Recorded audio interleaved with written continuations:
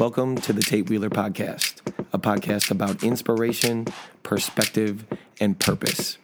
Let's do this.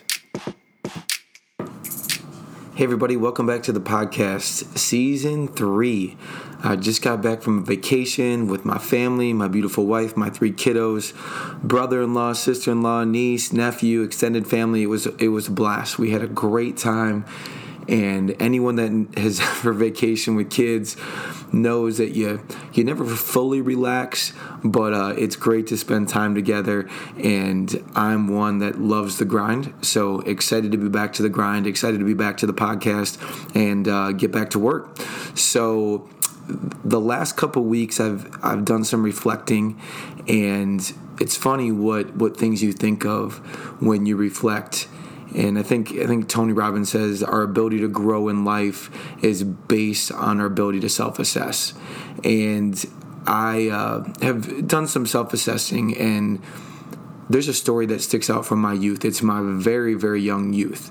And I want to share that story because I think it will help you think about maybe a story in your life that can give you perspective and shape you a little bit more or make you look at things a little bit differently. So ages 3 and 4, my most early memories in life it was just my mom and I at that time in life, and we did not have a lot. We just didn't have a lot of money. My mom was working hard as a bartender, and I remember we had to move a lot because we just either needed to save a little dollars, we couldn't afford a place. And at that young age, I remember I was saving money in a piggy bank, and I didn't tell my mom why I was saving money. And we had just moved out of a place that I didn't like very much. We had bats in our apartment, and I just was like, no, I don't want to go back to a place like that. And we had a new place. It was right by the railroad tracks. That's probably why we could afford it, but I loved it. I had some friends in the neighborhood, and I thought the train was cool. And I was just over moving. And my mom had hinted that we're going to have to move again. And I remember this so vividly because I went into my room and I grabbed that piggy bank, and I had been saving and saving and saving. Every coin I found, any money that was given to me for birthdays or anything, I just been saving that money. And my mom said we're going to have to move again, and I wasn't ready to do that. And so I went into my room, I grabbed that piggy bank, I walked into the kitchen where my mom was but near the sink. And so that's how vividly I remember this memory. And I just looked at her with tears in my eyes, and I just said, take this. I hope this helps us stay here. And I know that it wasn't a lot of money. I have no idea how much money was in there. It wasn't enough money to change our circumstances. But looking back on it, why it was so vivid to me is it was everything that I had. It was everything that I had. And I remember walking back into my room and crying. And that is one of my most early memories in life. And what I love so much about that memory is that it gives me appreciation. It gives me gratitude.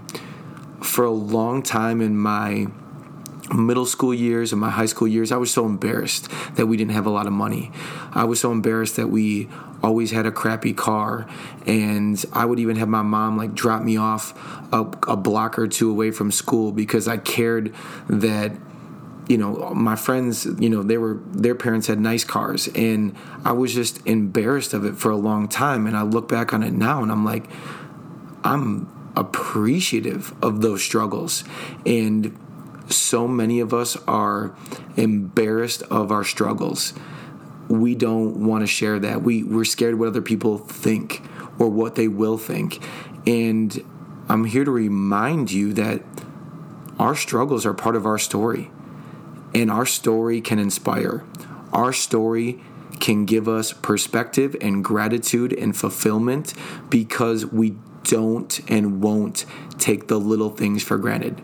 We've been through some struggles. All of us, every one of you listening has been through some struggles, and maybe you've swept those struggles underneath the mat and you don't even want to bring them back. And my encouragement to you is sharing those struggles helps people. I've only shared this story with a handful of people throughout my life, and every time that I have,